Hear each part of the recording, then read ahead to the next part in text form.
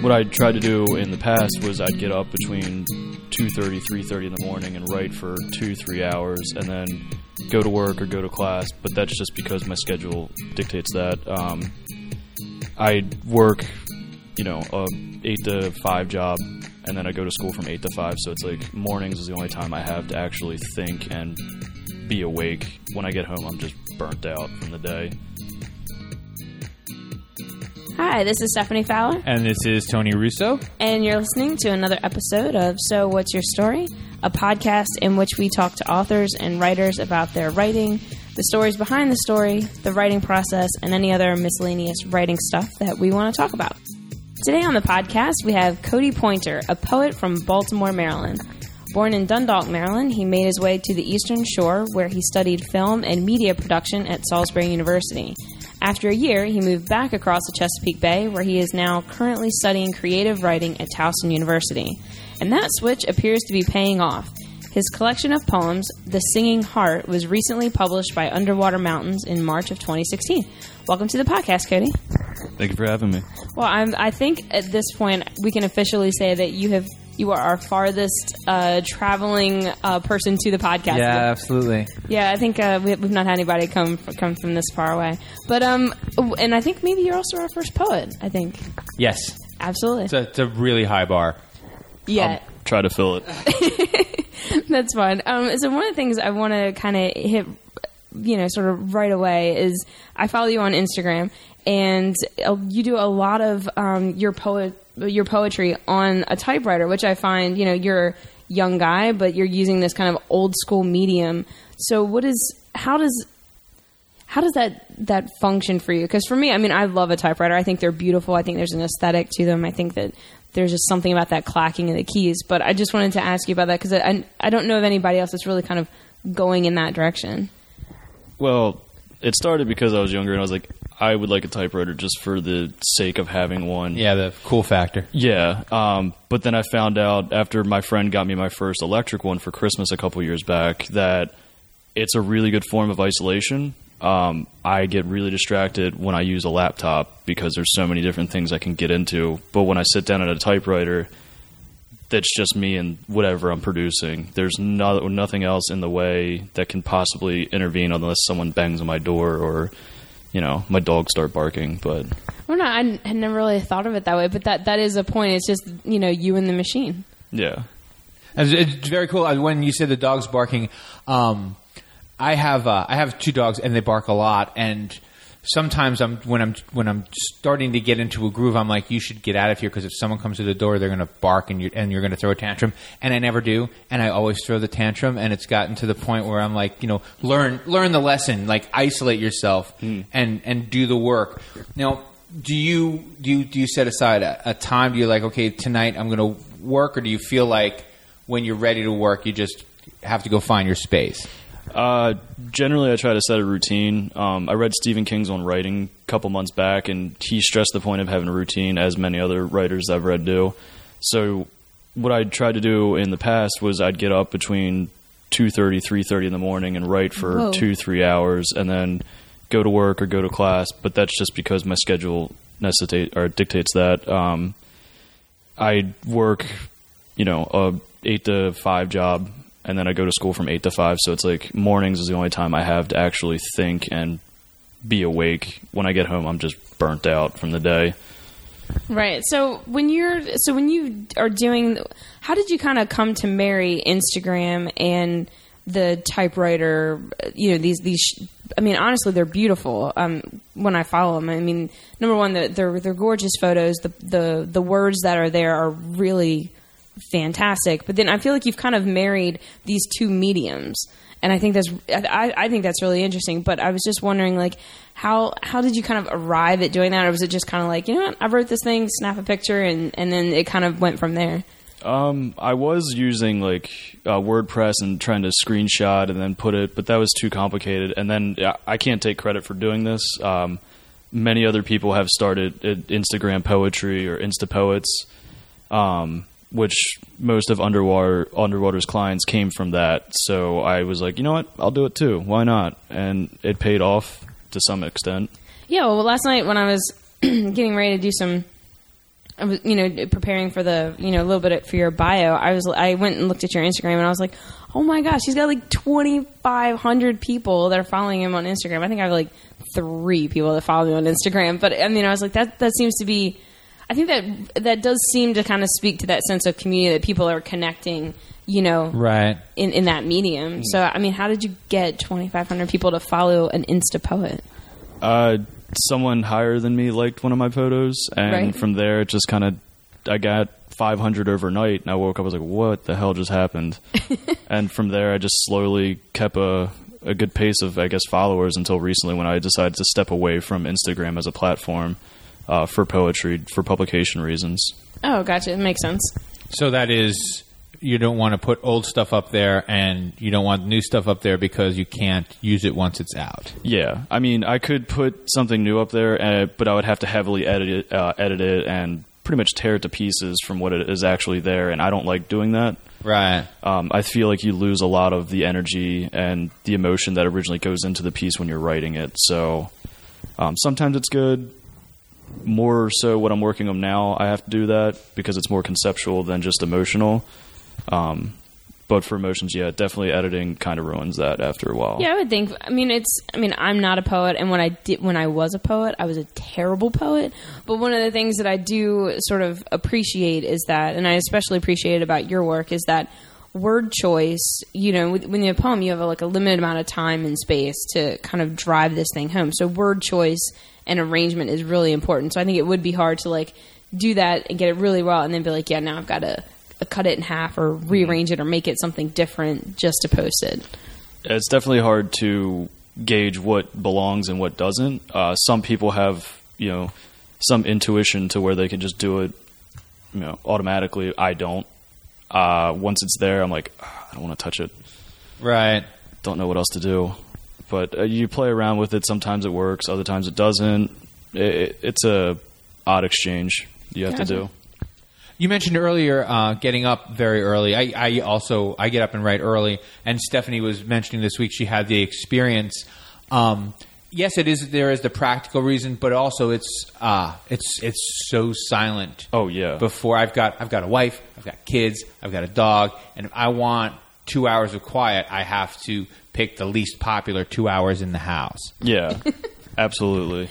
No, Tony and I were talking a couple of days ago. I'm just getting over a cold, and there was one night where I don't know if it was a cold medicine or what, but I just ended up not being able to sleep. So I was awake the entire night, and I remember 4:00 in the morning came, and I was like, "Yep, this is as good a time as any to start writing." And I was really productive for about 2.5 hours, and I thought, oh, I can't tell Tony he's right. But I wanted to kind of switch a gear right quick. I wanted to talk about the Singing Heart and this collection, and how did you come to this? How did you what was your process? Did you find Underwater Mountains? Did they find you? How did you? Well, I found them on Instagram because, as I said before, that is their platform that they were recruiting people from. And I reached out to them, submitted a manuscript. They said, hey, you're not really big enough to go through us, but we're opening up a smaller company called 451, which is like a sub-press of theirs. Submit there, and we will absolutely take you. So I did. They accepted me, and then a year later, I had this.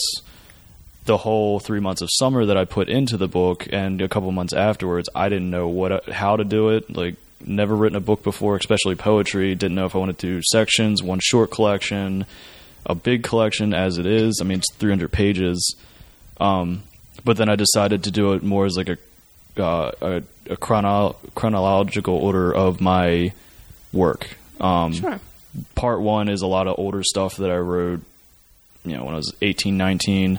Part 2, 1920. Part 3, 2021, and so on. It's weird because people don't think of poets as doing work.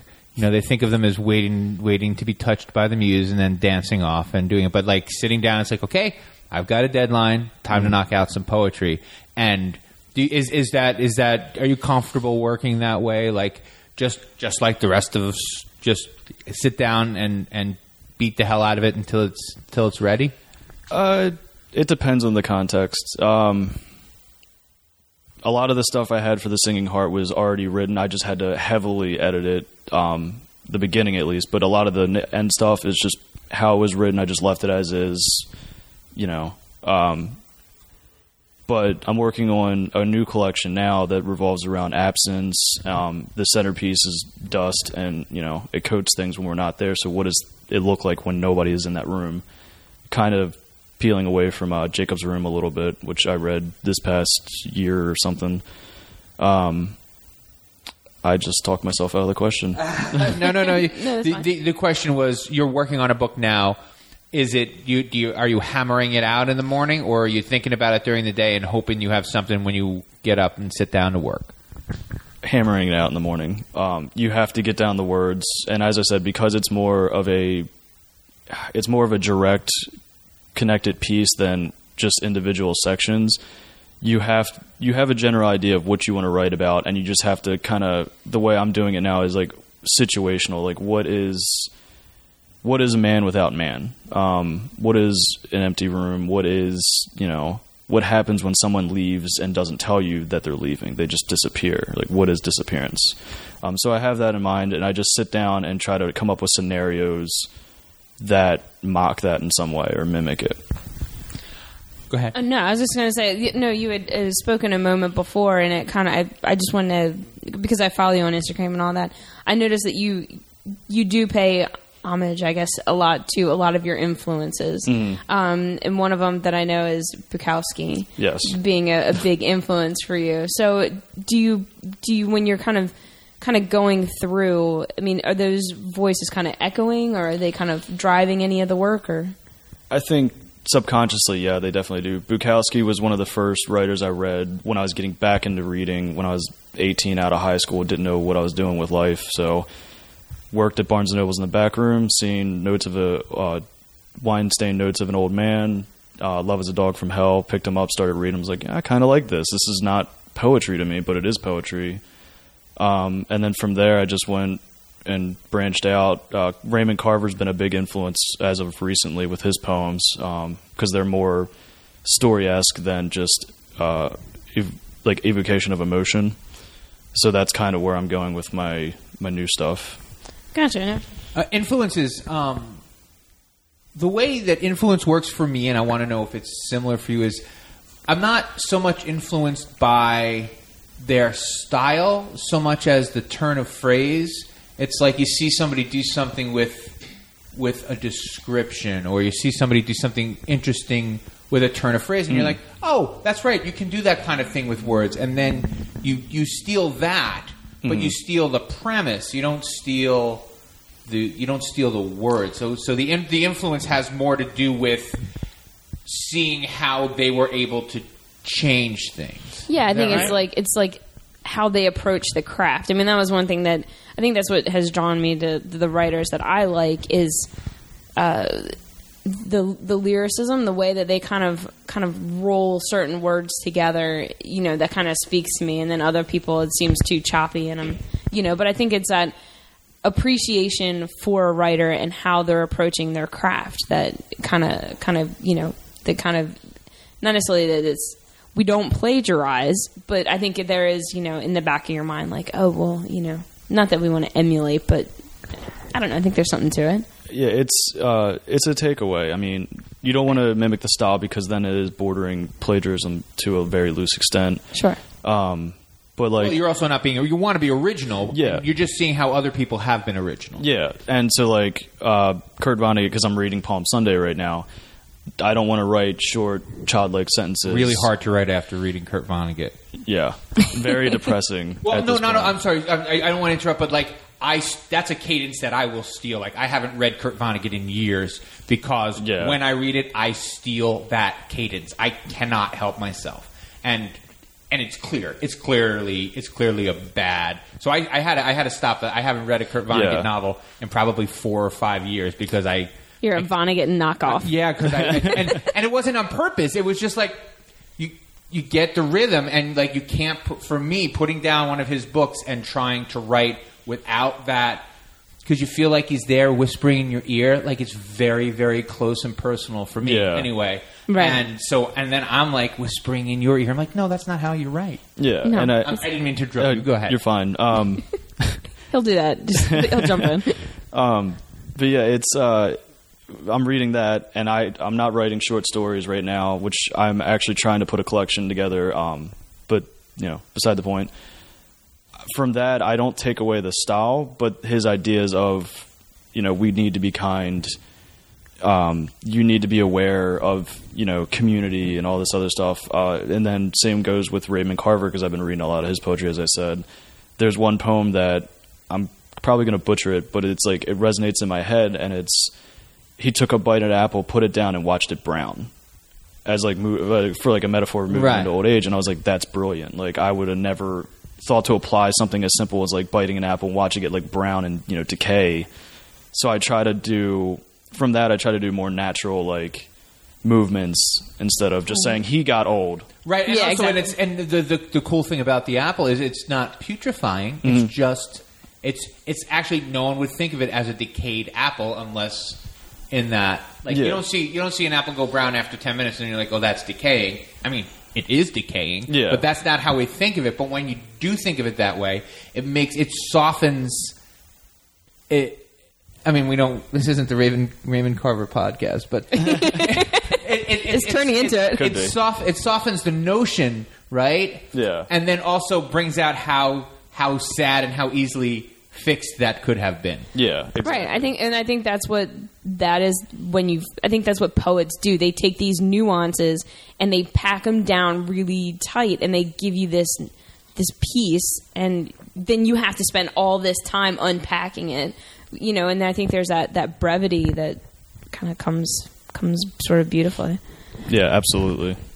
Now, you had said earlier that this book was the worst thing that ever happened to you, and I kept you from elaborating because I wanted to hear your answer online. Well, it's the worst thing that happened to me in the sense of I have it out, it's there. I haven't really done much since, except for play around with some older stuff and do schoolwork, which for my fiction classes. But outside of it, I feel that now that it's out there, I have something out there, and in the back of my head, I'm like, don't believe that it's actually out there. But up front, it's like it sits on my shelf. I see it, and I can't write because I know I already have that, and maybe that's the best I can do, which I know isn't the case. But it's always that doubt that even if it's bad, it is the best I can do. Right. And so, how do you overcome that? Because you said you are working on something now. So when did this book come out, and how long did it take you? How long did because I interrupted Stephanie for that very reason. You didn't get to hear me interrupt her either. But there's I feel like there's almost like a mourning period. Yeah. So how long did your mourning period last, and how did you get out of it? Still mourning. Hoping to get out of it on Monday. But while this book was being published, or going through the process of being published, I was working on other stuff. Not in I expect this to happen, but just keep past time. It's what you do after a while, right? You just have to put it aside and keep moving forward. But once it actually physically came out and I had a copy, I was like, yep, this is it. So I still haven't gotten over the mourning period, hoping slowly to try to get over it. Maybe by Monday I'll be back in my routine. I just finished the semester, so I got to work that back in. So hopefully Monday, and then I'll be back to producing something. Well, how convenient. Yeah, exactly. No, and when we were talking earlier, when Tony did interrupt me, I was saying that I could identify with that sense of, so this really great thing happens, you've published this work, and then all of a sudden there's kind of like this deflation, right? And I could kind of connect with that because after winning the Sophie Kerr Prize, which they've just announced, I think that there is a new winner now. But when they announced that and they said, okay, you've won the Sophie Kerr Prize, and there's, I'm 22 and I've done the best I've ever done. I'm 22, I'm facing the rest of my life looking down the hill going, I'm never going to get that kind of recognition, the accolades. I'm never going to know if anything. And I think the scariest thing for me was I'm never going to know moving forward if what I've done is that good again, because there's no more Sophie Kerr Prize committees in my future. Yeah. And so I went through probably a period of about a year and a half, because the Sophie Kerr Prize really takes you up high. I mean, that is a high peak to be on, and then the drop is pretty significant. Right. And so for about a year and a half, I went through a period where I would write something and I would just destroy it. And then I'd write another thing and I'd destroy it. And I'd write something and I would just quit because I could not figure out how to overcome this sense of like, I don't know how to do that again. I don't know if I can do that work again. But after a while, you just kind of realize that, for me, I realized I don't want to go the rest of my life with nothing else coming from me. I don't want to spend the rest of my life being like, yeah, 22, been there, done that, got the T-shirt, and I move on and become a painter. Yeah. It just wasn't going to work. So it's a fallout. I mean, just listening right now, that is the only thing that came to mind is, you drop the bomb, which would be the publication, and then you got to wait for the dust to settle before you can do anything else. Some people will go in and like wade through it better than others. Some people don't. You wear your suit and stay bunkered down waiting for something to happen, but you have to make that happen. Yeah, I mean, it's just hard to do. And I think, you're a young guy, and you've got, this came out, so I was 22 when I got the Sophie Kerr Prize, and I think there's something to be said for early publishing success, and then trying to figure out like how you're going to take those next steps to the next work that you're doing, and then letting yourself evolve, and then saying, well, if I evolve, and then that was the other point, like I kind of struggle with, like, what if I want to write fiction? Well, that's not what I won the award for. And then I was like, you're dumb. You can write whatever you want whenever you want, and you can change. You're a grown up now. I'm adulting the best I can. Well, and just from, I had my own little humiliation last night that we were talking about, and that's the difficulty for me. Is my second book just was published last week or earlier this month, and now you're in the exhausting part of just humping from place to place and trying to get like one person to buy the book, or just going to these signings and sitting there like a schmuck. And it's just, that's the exhausting part to me. So when you're thinking of your next book, and I'm constantly thinking of like my next 2 or 3 books, I'm like, yeah, I want to write them, but then I don't want to have to do the after. The after work is exhausting. You need like a stunt double. You need like a book signing stunt double. The Cyrano de Bergerac of books. Somebody thin and charming and to go out and to talk and to draw people and we'll get you. It'll be like a Milli Vanilli for Tony. Yeah. Like you'll Tony be Vanilli. Tony Vanilli. There we go. So what was your experience with Hawk and the old book when you were done with it? Well, I was actually going to comment on this. I planned on setting up book signings. I used to work at Barnes & Noble, so they approached me like, hey, we'd love to get you in for a signing. We're going to buy a bunch of copies, so-and-so. So great. A week after my book got published, there was a lot of controversy with the publishing company. Apparently, the president was sexually harassing his employees and the authors. And, oh, gosh. Wasn't paying royalties to some of the writers after their contracts were up. They didn't pull the book from the shelf. So it was like a whole mess of stuff. And I'm like, great, I have to deal with this now. Right. Oh, no. I just got this published. What do I do? Do I step down and pull my book? Do I just sit and let it happen? So I just kind of fell into this stasis of I don't know what to do. Ultimately, I had to cancel the book signing because, unfortunately, the publishing company dissolved. So book is no longer published. I had a book for 3 months. It's a good run, gosh. I guess. No. The oh, humanity. my gosh. Yeah. I had no idea. So, and that added to the whole fallout of like, oh, I have a book published. Oh, it's not even really published anymore. So, like, I'm hoping that's going to be like a little bit of energy to, get me back on the saddle, so to speak. But yeah, I don't have any experience with, taking books around and carrying piles of books that hope to sell or sign. Yeah, no, if there is one advantage to being traditionally published, it's that you don't have to knock on very many doors. They have a little tiny publishing promotional person. They have a girl, and I'm saying that derisively on purpose, who sends emails to people that says, if you want to have an author come sign, let me know. Yeah. But it's still better than at least they mail the books. Yeah. It's as simple as that. At least they have a guy whose paycheck is connected to making sure the books get mailed out, and that takes a lot of pressure off. So you've not put together your own personal reading tour or anything like that yet? No. I mean, I plan on giving readings in the future now that I have more time, but for the sake of purchasing books, I'm not really pressed for doing much else than maybe doing readings here and there when they're offered for like open mic or something, which is terrifying because, as you guys already heard and saw, I was shaking and sweating terribly during that. So no worries, you're not the first person to do that.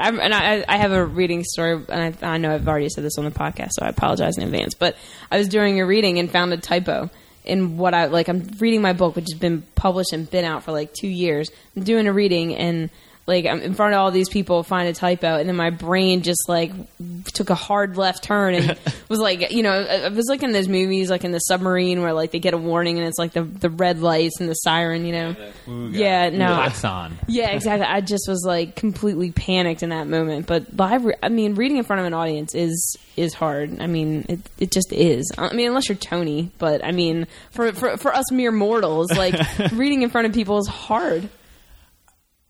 I'll tell you. Would you like to hear a secret? Yes, tell us the secret. Yes. You have to be 1/100000th less scared than everybody else, and if you just remember that everyone is scared, and if you pretend 1 ounce more that you are less scared than they are, they think you're confident. My whole life has been like that, and now you know my secret. But one of the upsides, I think, of being in Baltimore is like you do have that kind of outlet. Like there are reading opportunities. Oh yeah, if you choose to take advantage of them. You want to talk a little bit about the scene, if you will? Yeah. Well, I mean, being in Baltimore, there's plenty of like or coffee houses, tea houses, bookshops even that do. You just approach the owners, be like, hey, like to do a reading, or they have open mics all the time, which is really nice. So you get a diverse range of, from poetry to slam poetry to actual like fiction readings from short stories, or even just like workshop readings. Like there's workshop groups all throughout Baltimore where people will get together and then at the end of the month they present what they have written to whoever's there. And then you have DC, which is only 45 minutes to an hour depending on traffic. And there you have Bus Boys and Poets. I think there's a place called like Black Cat you can go to as well. And I've actually done a reading at Bus Boys and Poets before, which was cool because that's a pretty big venue and it was pretty full crowd when I read, which right. Whole nother thing, but... And now, do you take your books along and sell them afterwards, like at a table in the front? Is that how that works, or...? No. Coach just like, nope. Did it not occur to the poets that you could also sell the books while you were there, or was that your choice, or is that not something they do? Well, just because I had to buy my own copy of my book, so I see. we're going to put that there, and... Also, when I did the reading, the book wasn't out yet, so I didn't have anything to, tell people about other than like, hey, follow me on Instagram if you want. Now, but you have you own the rights to it now. If the company's like, you could reprint it. Like you could be in charge of your own reprinting. Is that something you've considered? Yeah, actually, I've been thinking about that a lot. In July, I'm going to get my royalties check for the book, the sales reports for the book, and the rights back. So when that happens, I'm going to, look into some places. I actually thought about approaching you, Stephanie, and seeing fantastic. something. I sent a postcard. I don't know if it ever came. Probably not. I don't know, but I would love to talk to you about that though. One of the darkest days of my life was my first royalty check. Yeah, because it was so tiny. I wanted to throw myself off because what happened was my royalties are from January to June, like everybody else. It's January to June. But their cutoff is December 1st, and my book came out on November 21st. So I got a check for like $400, but that was just for the books that sold between November 21st and December 1st. But I didn't know that. I just opened this because I've been doing all these readings. I've been going to all these places. So I opened this and I saw $418 or something like that. I'm like, okay, now I have to go kill myself. If anybody's looking for me, I'll be hanging from the tree out back. So it's just so tough. We were talking about this with one of the other authors. With one of the other authors, there's that, and then there's the rejection letters. Those are Brutal, and they never get less brutal. They're getting worse, if anything, because now everything's automated. So you just submit, and then if you go through a quicker one, now a robot is telling you no. Thanks, but no thanks. Like, I got rejected by a robot, man. That's tough. I think one of the best ones I saw is one of my professors brought in a stack of his rejection letters because he likes to keep them, and it was from the Paris Review, and it was literally just like a slip of paper, not even like any nice paper, just like cheap sheet paper, cut out in the size of a card that goes in your wallet, and it said, "Thank you for submitting." That's it. Yeah, just that. He's like, "Yep, that's my favorite one." Not even worth 2 more letters. Thank you for submitting, but no. No, just thank you for submitting. It should just be like, thanks, period. Yeah. And like, you would get it. All right, so we are cruising all the way toward the end, so let's get your social stuff before we call it an afternoon. Yeah, people should definitely go check out his Instagram. Right, but you expect to be less active on Instagram? For the most part, yeah. I'm going to try to keep up a presence, but it's not going to be as active as I was, where I was posting 2, 3, 4 times a day. Oh, Jesus. So intense. That's a lot. But anyway, so where can we find you on Instagram and all of those things? Just at Cody Pointer, COTYPOYNTER, all one word. All right. Facebook and Twitter? Or? I got rid of my Twitter. I'm distancing myself from social media. But Facebook, yeah, COTYPOYNTER. All right, find me on there. And we'll make sure we put all the links and the ones that are active, and we'll make sure they all end up on the author podcast page, and we'll also make sure we have the link to your reading as well. Cody read several of his poems for us earlier, so you're in charge of saying thank you to the author. Oh, that's my job. All right, well, thank you very much for being here, Cody. Thank you for having me. So What's Your Story was recorded at Saltwater Media, an indie book publisher in Berlin, Maryland.